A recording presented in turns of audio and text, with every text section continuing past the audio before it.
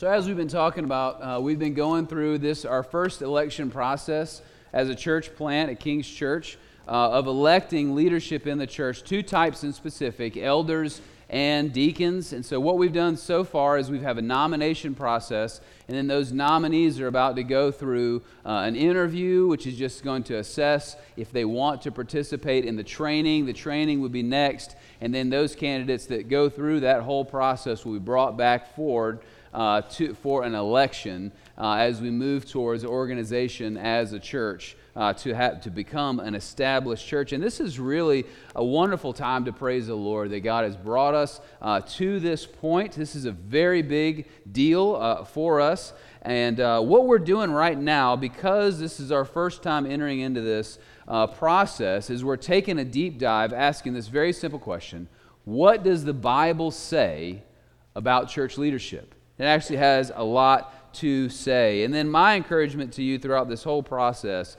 is that if you're a member of King's Church, that you would spend time in prayer and even fasting as we moved through this process of choosing church leaders. Acts chapter 14, verse 23 says about the early church that when they appointed elders for them in every church with prayer and fasting, and committed them to the Lord in whom they have believed. So the name of this series I'm calling God's Delegated Authority, how God, who has all of the authority, equips and calls people to serve in His church. So we're taking a deep look at church leadership. And this is a really important issue to talk about because leadership is vital to any organization. Any type of organization needs good leadership, and this is especially true for the people of God, which is the only organization that Jesus Christ died for. Acts chapter 20 and verse 28, which has really been a theme verse for this whole idea of church leaders, where we see these words: keep watch over yourselves and over the flock of God, which God has made you overseers. Be shepherds of the church of God, which He bought with His own blood. If you were going to invest a lot of your money in a company, one of the first things you would do is find out what the leadership's like.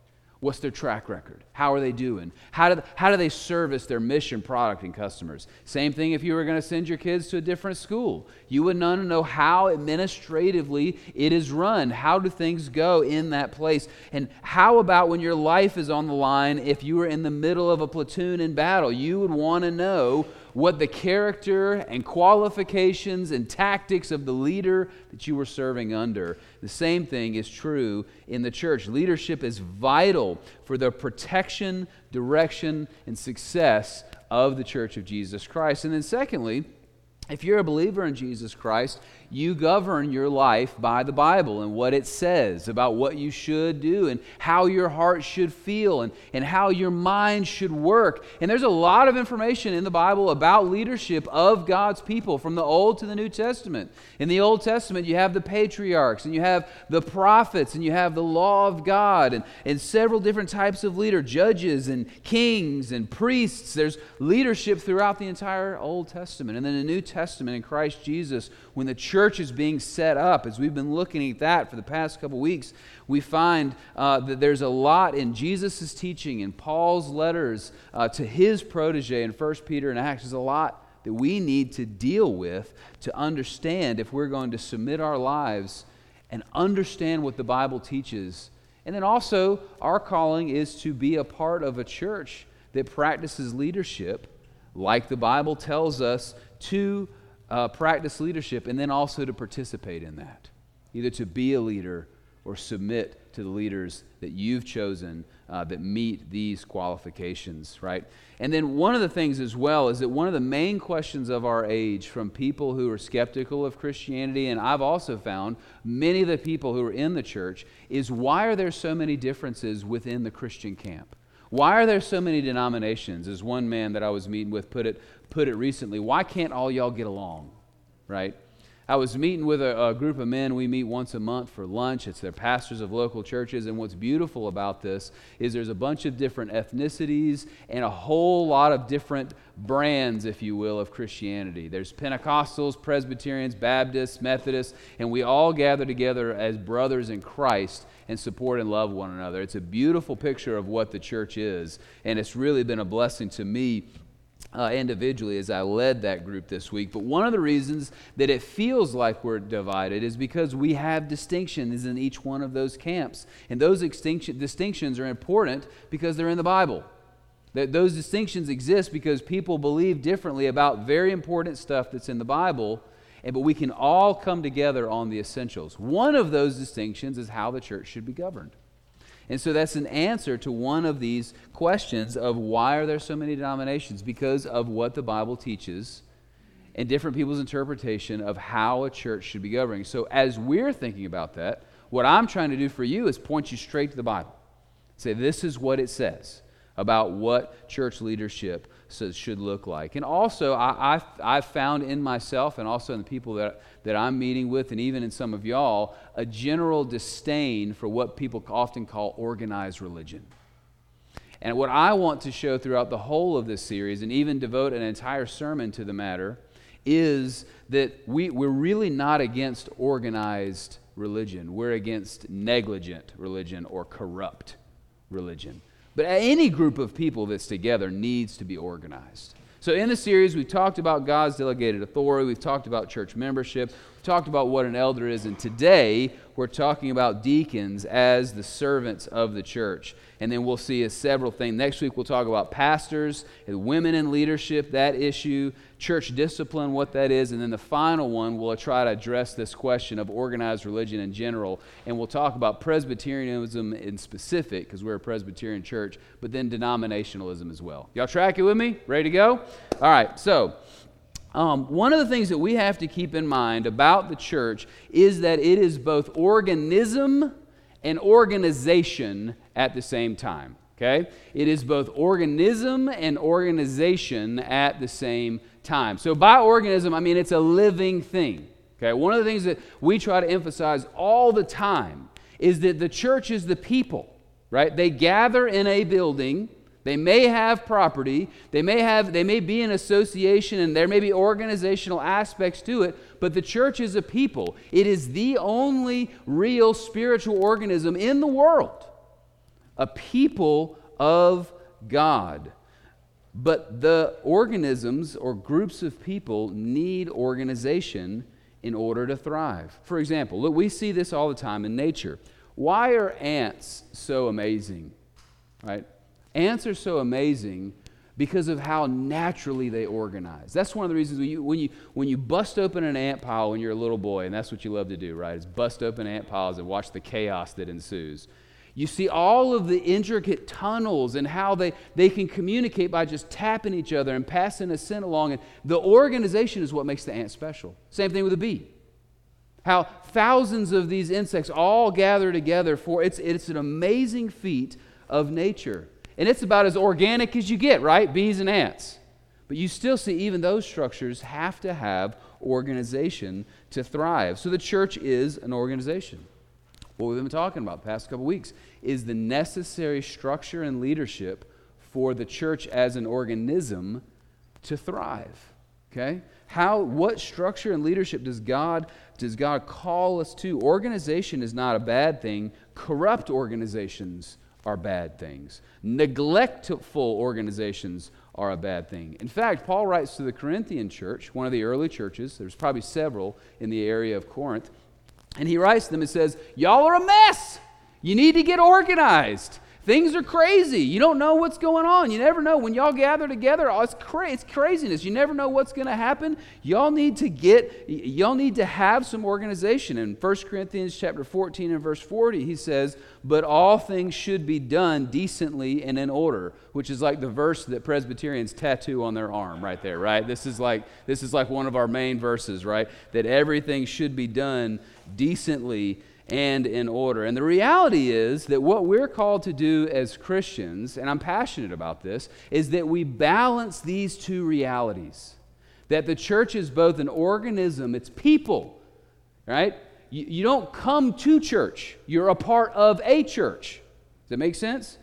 The building that you meet in is the meeting place of the church where it gathers. The church is people, but it better have some organization or it's just not going to make it. It's not going to thrive. It can't. right? It would be chaos that ensues. And oftentimes there can be a challenge to put too much emphasis on one of those two very real and biblical realities. Too much emphasis on the organism, right? Just church's family, just church's people, and there's no structure whatsoever.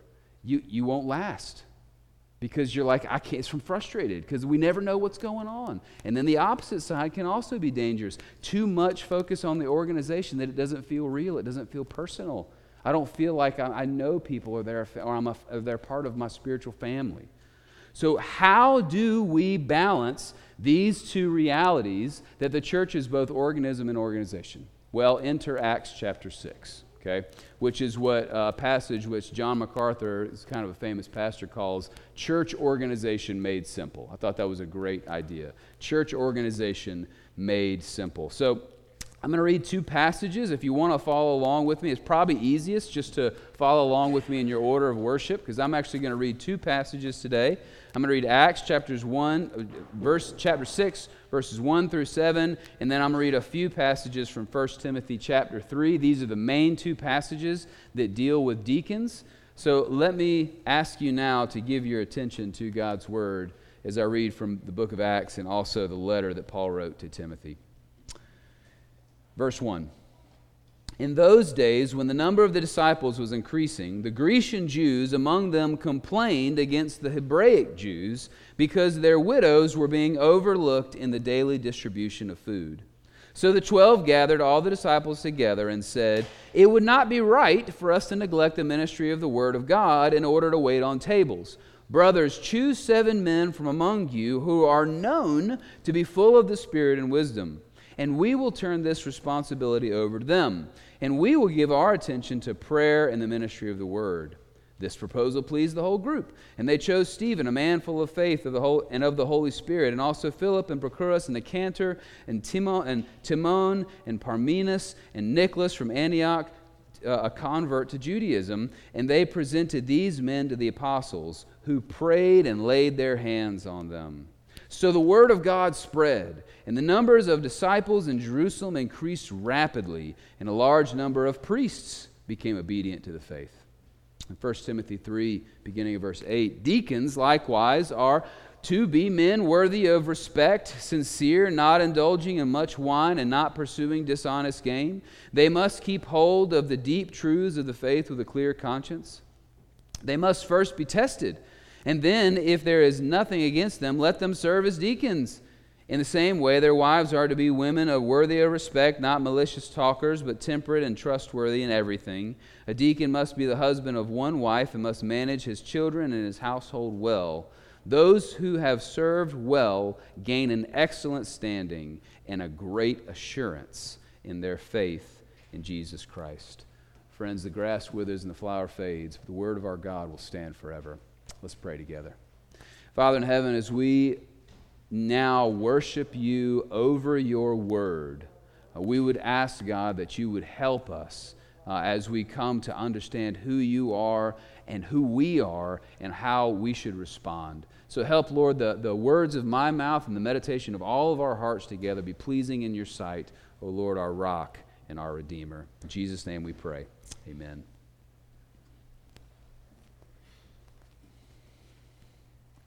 This morning, the big idea is simply this, that deacons are servants that meet physical and administrative needs of the church.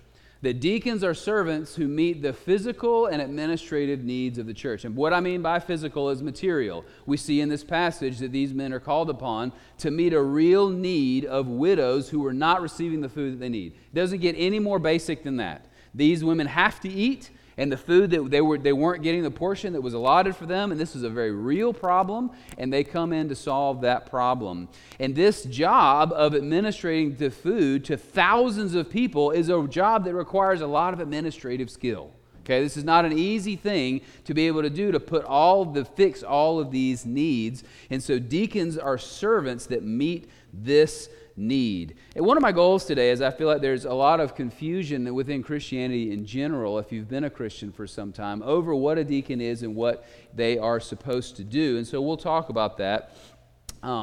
But the big idea this morning is that they meet physical and administrative needs of the church. 3 points, okay? Why deacons are necessary, what a deacon does, and what are the qualifications for a deacon. Why deacons are necessary, what a deacon does, and then what are the qualifications to be a deacon. First, why deacons are necessary. Brief review. I'm going to try to do this for the next few sermons when we get together and talk about this issue of the 3 offices or the 3 positions of leadership that exist in a church. You have the office of elder, which we talked about, which is a spiritual leader. And their job is to help, is to teach and to hold people accountable to the Word of God and to rebuke them if then they're in sin so they will stop destroying their own relationship with God and their own lives and come back to the love and grace of the church. And they're to care to protect the church as a whole from false teachers. We spent a lot of time last week talking about that. Teaching, prayer, word, ministry, spiritual nature. They're the spiritual shepherds of the church. And then you have the office of pastor, which we'll talk about next week, which is the main teacher of the word and the main shepherd and the main trainer of the other leaders. We'll talk about that next week from the book of Ephesians. Today, we're talking about the office of deacon, a servant and an administrator who cares for the physical and material needs of the congregation and the administrative needs of the church as a whole. So, in this passage, let me talk about the context. Let me tell you about the first 6 chapters of the book of Acts and what's going on, okay? So what has happened in just a relatively short amount of time is the entire ministry of Jesus Christ has culminated with the crucifixion. And it looked like everything that Jesus taught turned out to be wrong, and it's not going to work out. And then the miraculous thing happens, and we celebrated just a few weeks ago on Easter when Jesus rises from the dead. And it is an amazing statement of our justification. We talked about that last few weeks ago when we looked at that. But then Jesus spends 40 days with his disciples, and many other people get a chance to see him, and he's continuing to train them as to what the next phase of God's people is going to be, namely the starting of the church, this new covenant people where Jews and Gentiles come together and are one people. And it's fascinating, right? Jesus rises from the dead, and one of the first things he does in his new physical body is he says, listen, I'm hungry. Do y'all have any fish? And he spends that time with them, different people for 40 days and training them. He tells them to go back to Jerusalem, and then he ascends into heaven and takes his seat on the throne. That's a lot, but that's the first part of it. And then in Acts chapter 2, one of the main apostles, Peter, preaches a sermon, and thousands of people place their faith in Christ and are converted, right? And you have the beginning of the church in Acts chapter 2 at the day of Pentecost. Now, Pentecost is one of 3 great feasts that happened in Jewish life. Okay, there was Pentecost, there was Passover, and there was the Feast of Tabernacles. And so what happened is there are people who took caravans from the surrounding areas and have packed Jerusalem. Okay, and so they're staying in relatives' houses, they're staying in friends' houses. All the inns are packed. Think Christmas Story type situation, right? No room in the inn type of deal. Okay, and their only plan was to be there for a few days, and then the church starts. And the Spirit of God falls, and you have an administrative nightmare. You have a beautiful thing. The church is starting. We're going to talk about how beautiful that is in a minute, but there's also an administrative nightmare. There are thousands and thousands and thousands of people now that we have to care for that don't live here, okay, and are from other areas, all right? And so that's what's happening. Peter preaches, and 3,000 people are added to the church that day. And they don't go home. They don't go home. The church just started. There is no church where they're from, because it just was born. They stay. And we get a picture in Acts chapter 2. I'll read you a few verses of what their life was like at the very beginning of the church. Acts chapter 2, verse 42. They, those 3,000 people, and the people that were daily being added to the church, they devoted themselves to the apostles' teaching and to the fellowship and to the breaking of bread and prayers. and awe came upon every soul, and many signs and wonders were being done by the apostles, and all who believed were together and had all things in common, and they were selling their possessions and belonging and distributing all proceeds as any had need. And listen to this, and day by day attending the temple together, breaking bread in their homes, and they received their food with glad and generous hearts, praising God and having favor with all people. And the Lord added to their number day by day those who were being saved. So let me summarize that for you, okay? Every single day, this is what's happening. They're listening to the apostles' teaching. They're still going to the temple and many times and hearing from the apostles' teaching. That's a large chunk of their day. Every day they're eating together from house to house. The need is so great to feed all these people and house all these people that they're selling their possessions to care for the people that were staying longer than they anticipated they were going to stay. Okay? And then daily more and more people are being added to their number. So think about this time is incredible. It's beautiful. Wouldn't it be neat to be a part of this? This incredible movement of God that is happening, that is literally transforming a community in a matter of just a few short days and weeks. Fascinating. And then at the same time, a nightmare. Have you ever had one family stay with you, much less three, for like 3 days? After a while, you're like, it's been nice having you, get up out of here, right? That you've got now this amazing thing that's happening. It's a beautiful picture, and it's something that we try to focus on at King's Church, but there's also an administrative element to it that's very difficult. We'll get more into that. Acts chapter 4 and 5, you see purification and persecution enter the church. In Acts chapter 5, there's flagrant sin in the church in regards to the sale of a property and lying about it. And God does a very drastic thing that's very difficult for us to understand and deals with that flagrant sin by people literally dropping dead, right? And so the church, in a way, is purified. And then in chapter 4, the church is persecuted, where the leaders are commanded to stop teaching, and then they're beaten because they won't, okay? And here's the amazing thing, that through the purification, the dealing with flagrant sin, and also the persecution, the church is still thriving. In fact, it's doing better, right? It's doing better. But here in chapter 6, we see one of the biggest challenges that has come into the church so far. The church is continuing to grow in the early stages at an alarming rate. Acts chapter 4, verse 4. But many of those who had heard the word and believed, and the number of just the men came to about 5,000. Acts chapter 5, verse 14. And more than ever, believers were added to the Lord, multitudes of both men and women. That's why people were having to sell their property and possessions, to care for this very real need of getting the church started. Okay? So the church has exploded. It's probably at least 10,000 people, if not more. Same area, okay? And it's so complex. They're breaking bread every day in each other's house. They're learning every single day. They're selling their possession. And the apostles are not only doing the teaching, okay, the disciples, they're not only doing the teaching, they're collecting the money and distributing it. The burden of their leadership is growing at an alarming rate. And here's the first problem. The Hebrews are only taking care of their widows. Now in this society, back in these days, there wasn't a lot of opportunity for women, especially unmarried or widowed women, to make money. So oftentimes poverty was the next thing that happened if your husband died. Okay? And so that's why God in the Old Testament and the New builds these mechanisms to take care of orphans and widows. God calls families to take care of their own, right? And in fact, in Timothy, that says that you're worse than an unbeliever if you're not willing to help and take care of your family. But orphans and widows don't have family. That's the problem. And so the church was stepping in to care for these, but there was only so much bread to go around, and they were taking care of their own. And the Greek or Hellenistic women were being left out. They weren't getting to eat.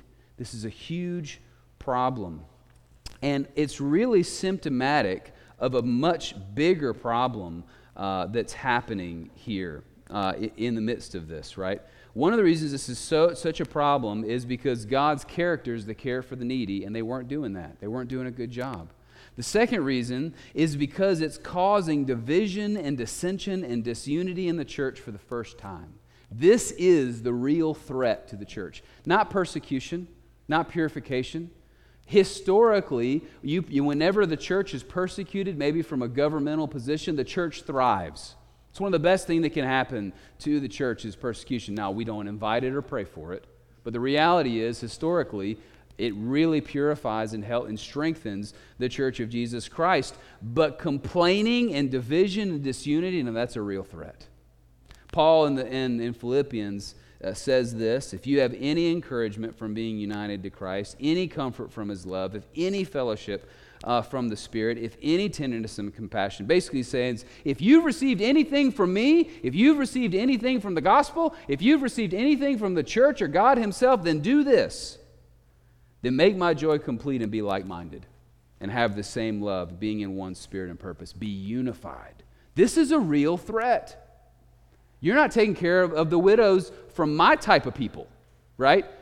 I got to take care of the widows of my type of people, right? You're seeing this division that has a chance to split the beautiful thing that God is doing. And remember, the goal here was that these believers would then go out into the world, which happens later on in the book of Acts, okay? In Exodus chapter 16, after God had delivered people miraculously from Egypt, you find them grumbling and complaining. Huge threat, okay? Huge threat to the church. But really, what this widow situation is showing is that there's actually a much greater problem that's happening than the fact that these ladies aren't getting food. The real problem that's happening is the burden of leadership is too much for the disciples of Jesus Christ. The burden of leadership is too much for the apostles to manage. And anytime that happens, you ever felt stretched?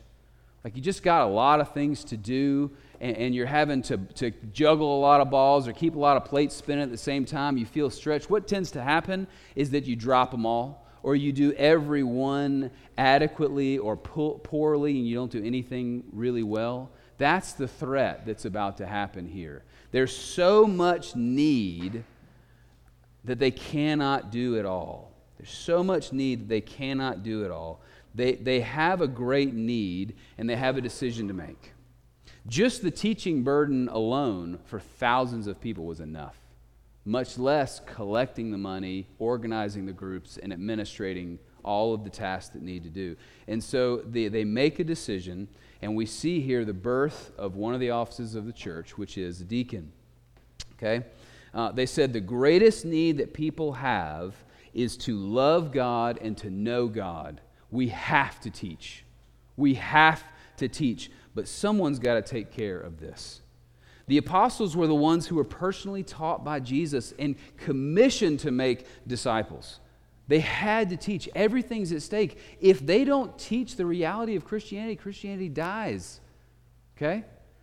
This is a huge thing that's happening. They have to teach the word, and they have to spend time in prayer. Acts chapter 6, verse 2.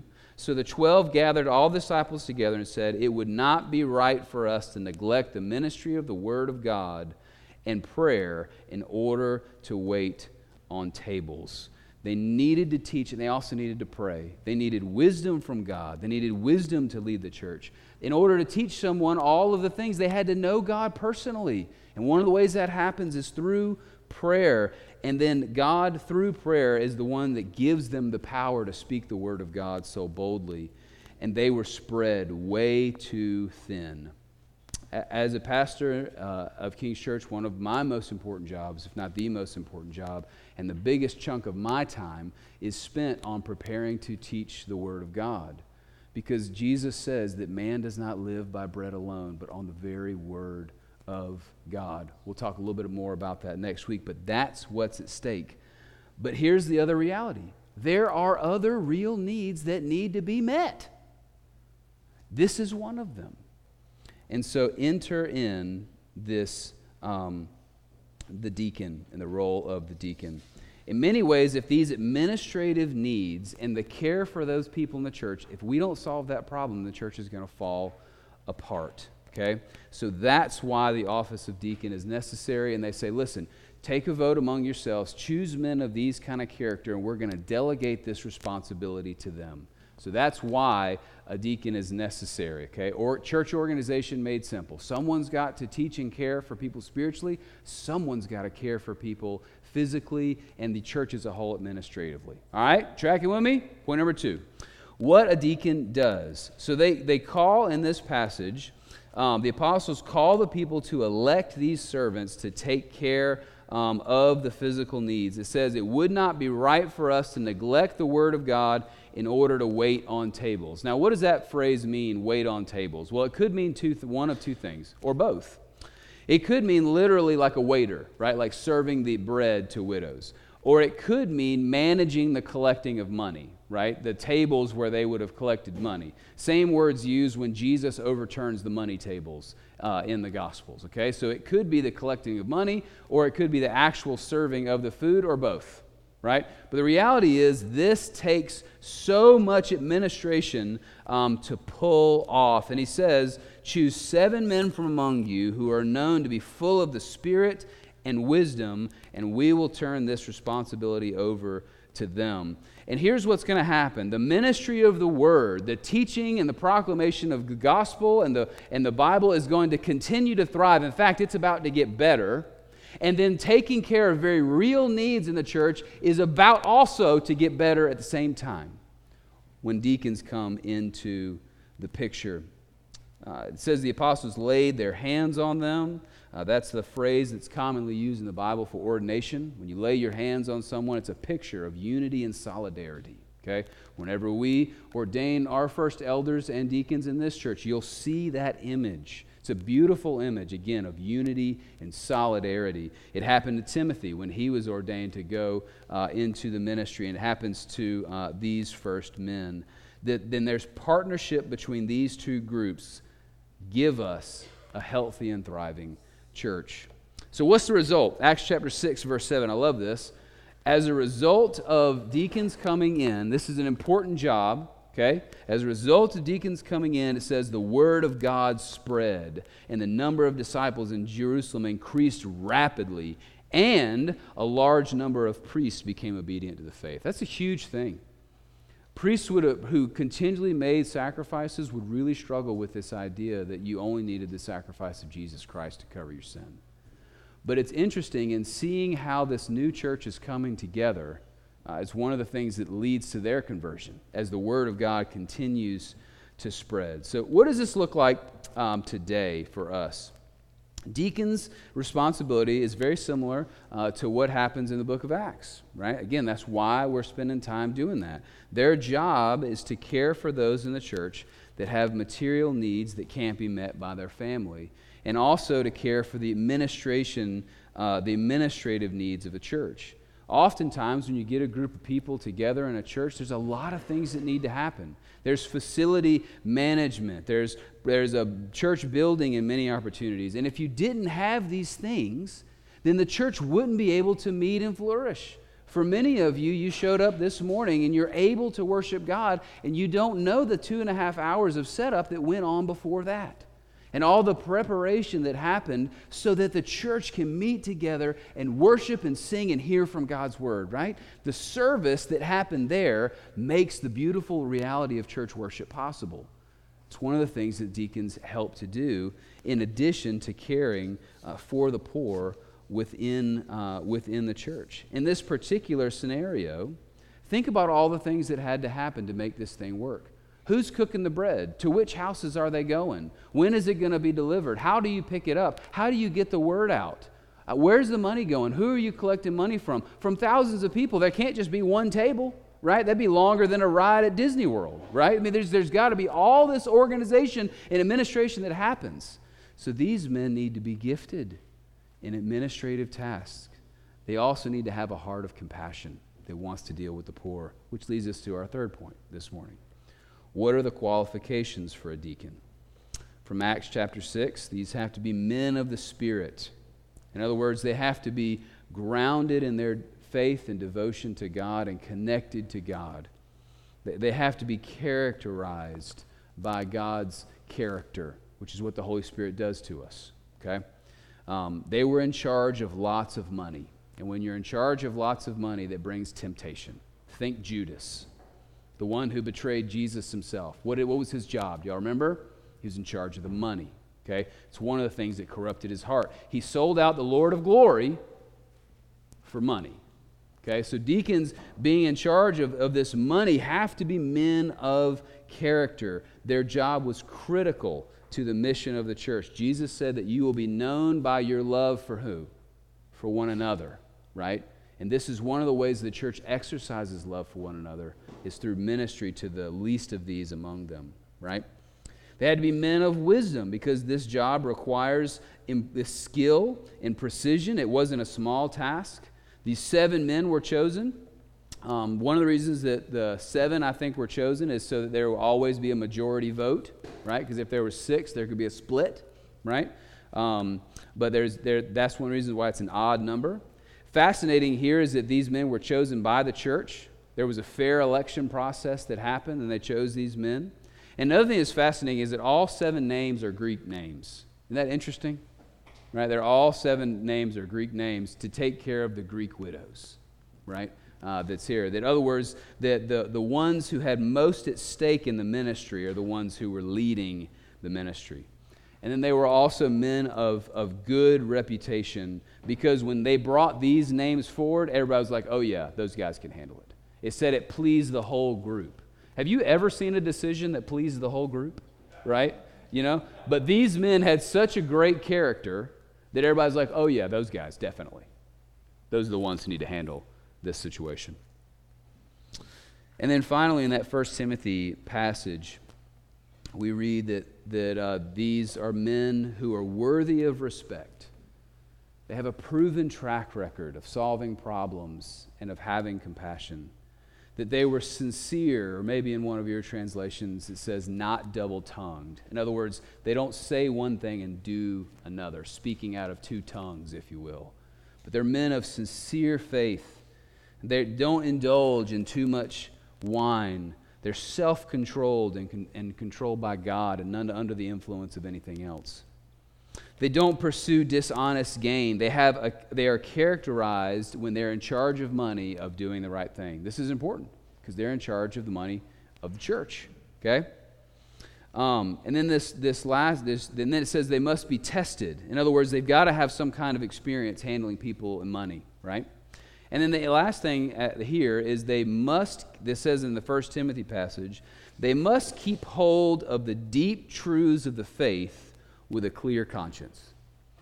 And I mention this simply to say that even though their job is to help the administrative needs, that's not an unspiritual task. They needed to be connected to God, because even in helping take care of physical needs of the church or administrative needs of the church, it still leads to spiritual flourishing. And these men, while they don't have to primarily be gifted to teach, that's the job of an elder, you see right after Acts chapter 6 that one of these deacons preaches and people are led to the Lord. Philip, another one of these deacons, leads someone to Christ. That elders and deacons, even though, for example, a deacon, their main job might not be to teach, every Christian has the responsibility of sharing the gospel with other people. Every Christian has the responsibility of sharing the gospel with other people. Every Christian has the responsibility of sharing the gospel with other people. And we see that, especially of these men who serve the church in this passage. And they're also to be managers of their own household.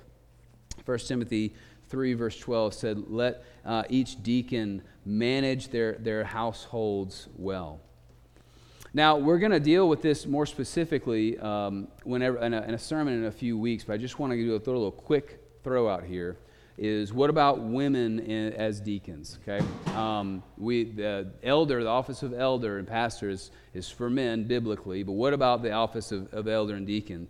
This in 1 Timothy chapter 3 verse 11, it says, their wives likewise must be dignified, not slanderers, sober-minded and faithful in all things. That word wives, gune, could also be translated women, as in deaconesses. Acts chapter 16, there's a very, very, very faithful and courageous woman, Phoebe, mentioned, and the translation of her as a servant could also be looked at as deaconess. Okay? And so in the Christian community and in the Presbyterian church in general, people go back and forth on this issue. In our denomination, the Associate Reformed Presbyterian Church, it's left up to each individual church whether or not they want to have women deacons or not. Okay, so again, we'll address this issue. A little bit later. But the question is, can women serve as deacons in the church? At the moment, one of the things that I want to do is to put the first class of leaders in at the church, and then let us together take a deep look at this issue, because it seems to me to be an issue that people go back and forth on. So we're still in the process of praying through that issue specifically, because again, it's a matter of interpretation. A few weeks, we'll deal with that in more detail. Not going to dive deep into that here, but just want to mention it specifically because I read that verse. So let me summarize. All right? Summary is just like elders, their qualifications are maturity as believers in Christ. They need to have character, worthy of respect, blameless but not perfect, right? They need to have conviction, hold to a deep faith, and live a life of commitment. And they also need to have competency, the ability to meet these administrative needs and have the mercy that they need to care for people who are needy. Okay? This is church organization made simple. You see, people have very real material needs. The church as an organization has very real organizational needs. And God has allowed to care for people's souls and minds and the office of elder and pastor, and also people's bodies and hearts and circumstances in the office of deacon. And that's what we have here. Someone who wants to serve in this type of service, they do it because they were made to, they were gifted to, and it's one of the purposes they feel. And then the final thing I'll mention is at the last verse of the Timothy passage, it says, "For those who serve well as deacons gain a good standing for themselves and a great confidence or assurance in the faith that is in Jesus Christ." That with this office comes respect and an assurance of salvation, a closeness to God as one of the rewards. And it's also patterned after the life of Jesus himself. And his teaching in Mark chapter 10, he says this, "But don't lead like the other people in the world lead, but among you, whoever would be great among you must be a servant. And whoever would be first among you must be a slave to all. For even the Son of Man came not to be served, but to serve and to give his life as a ransom for many." The picture of deacon in the Scripture is a picture of Jesus Christ, who came down from heaven and sacrificed himself for you that you may know. And if deacons exercise that gifting and passion in the life of the church to help lead you and the people in the communities around you to Christ and into the church of Jesus Christ as well, to experience God and Christ in his fullness. Amen? Father in heaven, as we go through this series, we, I hope, are blown away by how you have cared for us in Jesus Christ and giving us salvation. And also how you care for the church. And you care for us in many ways through the church and the leadership that you've given her. Help us, God, to be a church that loves people well, all of them, and all of their needs, their spiritual and physical needs. And we ask this in Jesus' name. Amen.